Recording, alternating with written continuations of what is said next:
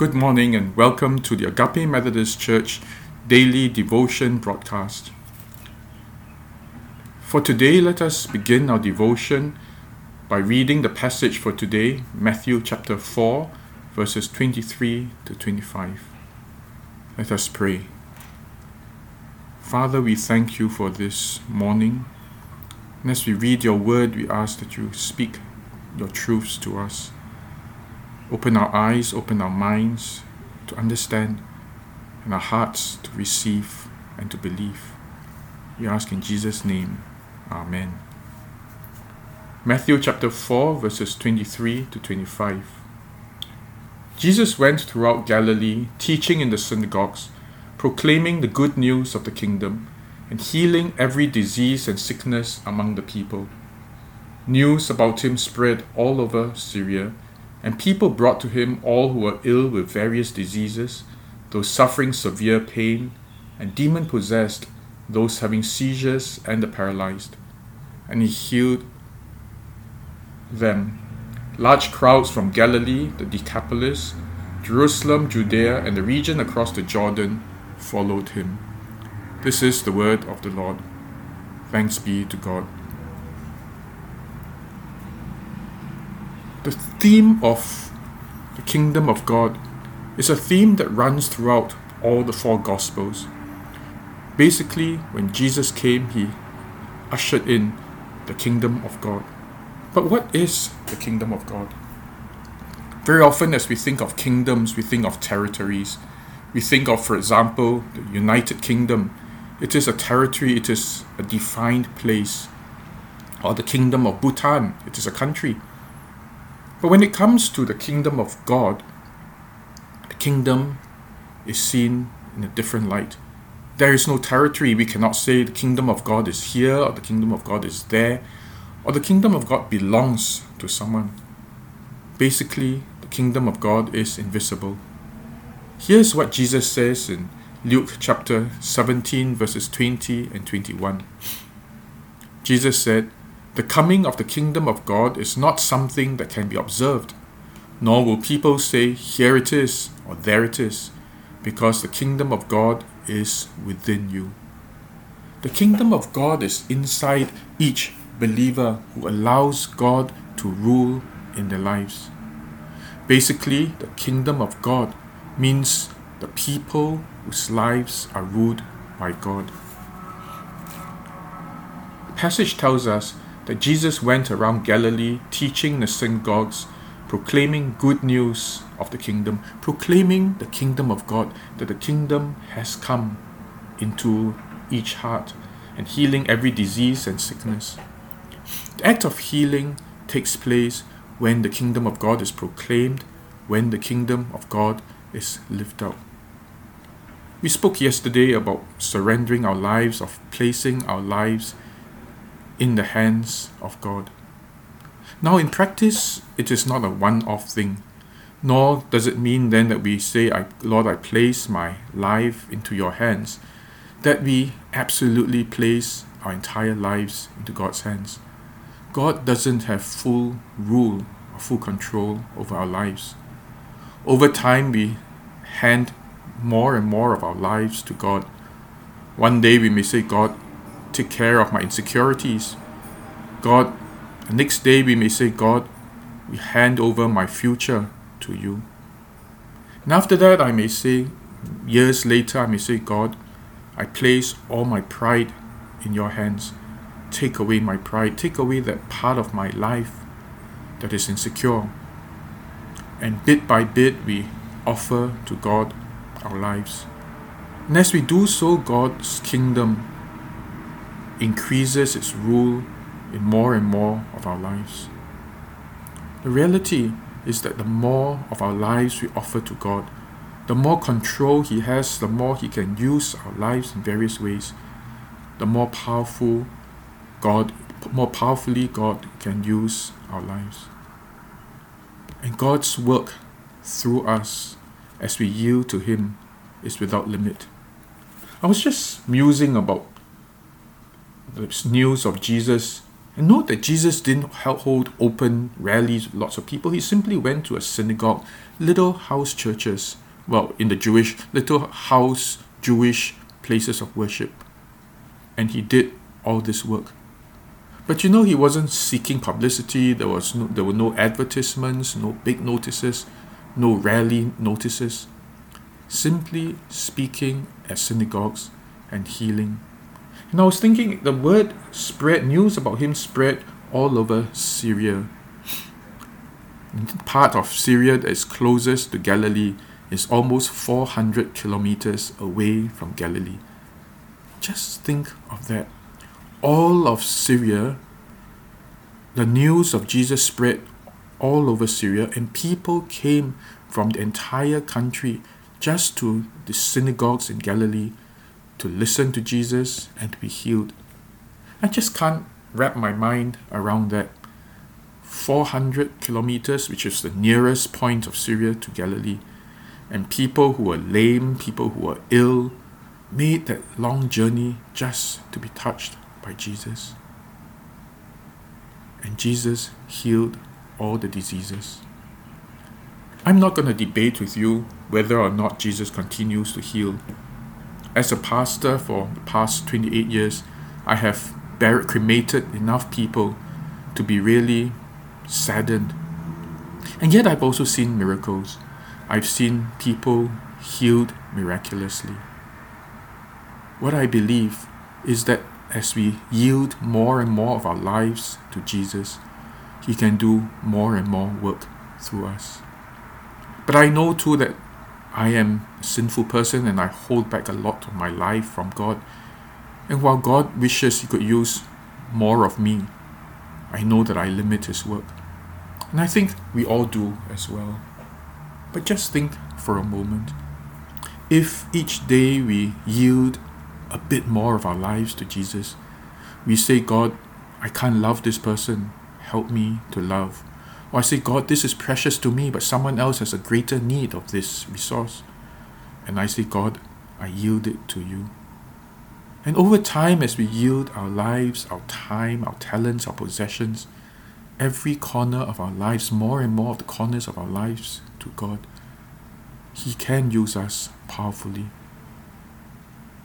400 kilometers away from the place where Jesus was preaching, and people were still going to Him that He might heal them. I wonder how much our church could do. Our church in the midst of Taman Jurong, we try different ways, different ideas. But perhaps the most important thing that we can do is to yield our church to Him. As we say to God, God, this is your church. It's even named after your love. God, use our church and we yield it to you. We yield our prejudices, we yield our fears, we yield our anxieties, we yield our aspirations and our ambitions for this church to you. Let you rule through each of our hearts. Corporately, as we do that, I believe that Taman Jurong is too small for this church. But I wanted to talk about us individually, personally. We often limit the way God works in our lives. Very often we say, well, how much can I do? How much can I reach out? I am limited. Don't even believe that. You are not limited. If God takes more and more of your life and you allow Him, give Him permission to use more and more of you, it will blow your mind. You never imagine how much God can work through you. I want to tell you a story about a friend of mine, Leong, whom I befriended in the prison in death row. Leong had betrayed his family. He had taken a mistress. When he had sent his family, his wife and 3 children off on a long holiday, he used his matrimonial bedroom, which is the biggest insult, and slept with his mistress every day. And then one day, while his family was still away, he had a huge quarrel with his mistress, and he killed her. He chopped her body into parts, stuffed it into a suitcase, and threw it away. He was caught shortly after, convicted and sentenced to death. He had a very kind wife who, though reeling with great pain and shame, continued to visit him. At one point, Leong received Christ and received the assurance of salvation. But he felt, in his own words, that he was lower than a worm. He said that, well, I may go to heaven, but my goodness, I'll be the lowest. I'll be like a worm or worse than a worm in heaven because of the things that I've done. And I've wasted my entire life. This is all at an end. I told him that he was still alive. And while he was still on earth, God was not done with him. He was eager to know more, and I said, well, I don't know what you can do in prison. You see, death row is a tiny, tiny cell. And you are, sometimes it's called the place of the living dead, because to all purposes, intents, you are dead to the world. You live inside here. Your loved ones get to visit you, but only a limited number. Others can write to you, but most of the time you're forgotten. You are as good as dead in the eyes of the world. After all, the next step will not be that you get out of prison will be as a corpse. And so, stuck in that little place, it's hard to imagine what a person can do. But I said, I don't know. I wouldn't limit God. Why don't you just tell God, I am fully at your disposal. Use me as you will. Anything you want to do with me, go ahead and do it. Leong was in death row for about a year. And within that year, he had reached out to almost all the prisoners in the prison. The guards came to talk to him. In fact, a few of them came to talk about their children, and they poured out their guts to him. Leong had become such a transformed man that he was almost like a counselor to the guards and to the other prisoners. And even family members, while they could not visit him other than his immediate family, they could write letters to him and he replied them. He became like an aunt agony to them. One of the biggest tributes was from a foreign prisoner. You see, the prison has these foreign offenders to come to serve them, and then after that they're sent back to their country. And so this one had come, he had borrowed a lot of money to work in Singapore, but had committed an offense and he was jailed. And the prospects of returning home in bad shape was very high, because he would be in great debt. He would have been disgraced being a prisoner. Instead of coming to Singapore to earn lots of money, he was going back disgraced as a prisoner. His future was really bleak. And he had contemplated taking his life a few times and was thinking, when I leave prison, I will kill myself. But as he was leaving prison, he left a note for Leong, and the note said this: I wanted to kill myself because I saw no hope for my life. But when I met you, got to know you as a friend, I saw hope for my life. I'm now going home to a difficult future, but with much hope that God will be with me. Such a tribute to a man who allowed God to use him. You know, in that 1 year, I think he reached out to more people than I had in my 50 years as a Christian then. God used this man in a tiny cell to touch people through correspondence, to touch people who came, whose cells were opposite near his, who just encountered him, and Leong reached out to them. But Leong had one wish. You see, after all that he had done, he had shamed himself and shamed his family. And of course, he was very estranged from his children, especially. His wife said that she had forgiven him, but things were still tense. And he once said, I wish I could be reconciled with my children and my family. And I said, well, you pray and ask God to show you what to do. He prayed and he started writing letters to his children. Even when his family came to visit him, after they visited him, he would write to them, wrote many letters to them. And their relationship began to change. His children became warmer and warmer towards him. You know, but Leong never heard how his children thought of him until perhaps in heaven they would know. But at his funeral, one of his sons came to me and said to me, "You know, Pastor, I'm so proud of my father. He's the best father that I could ever wish for. A man who had destroyed his life, yielding to God, and allowing God to use him as he would. What he saw was God restoring relationships, God using him to reach out to others, working mightily through one man, to whom most people would have seen as hopeless." It has inspired me to give more of myself to God as a pastor, as a father, as a husband, as a human being, as a Christian. And I think that in each of us, each one who wants to know God, wants to see God work mightily through us in the world, if each of us would yield more and more of ourselves to God and pray the impossible prayer, "God, I can't see much that I can do. Maybe I'm old. Maybe there isn't much strength left. Maybe there are no contacts. Maybe I'm just a housewife. Maybe I'm living in a difficult family situation." Whatever our limitations, do not for one moment think that God cannot break through your limitations. If you will yield your life to God and say to God, "God, use me as you will," you will see God bringing you to different opportunities and becoming a blessing to many. Let us pray.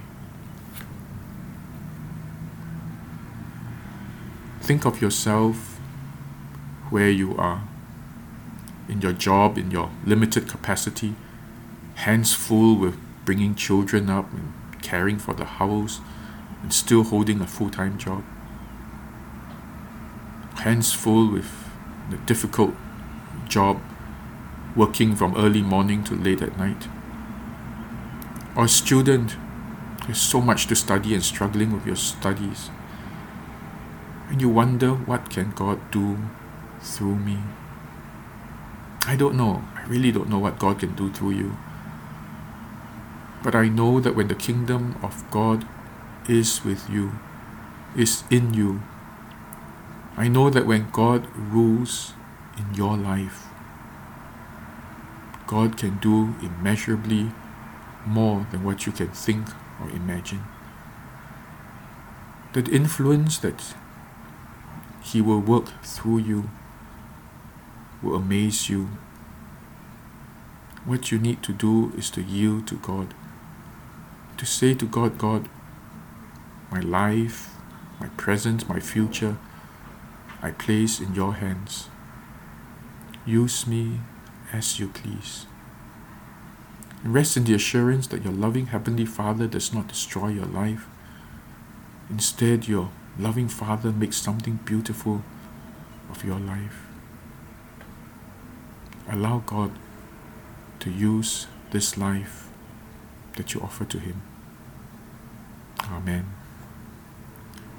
Well, I hope that you will have a great day today and that you'll be able to see God's blessings throughout your day. God bless you.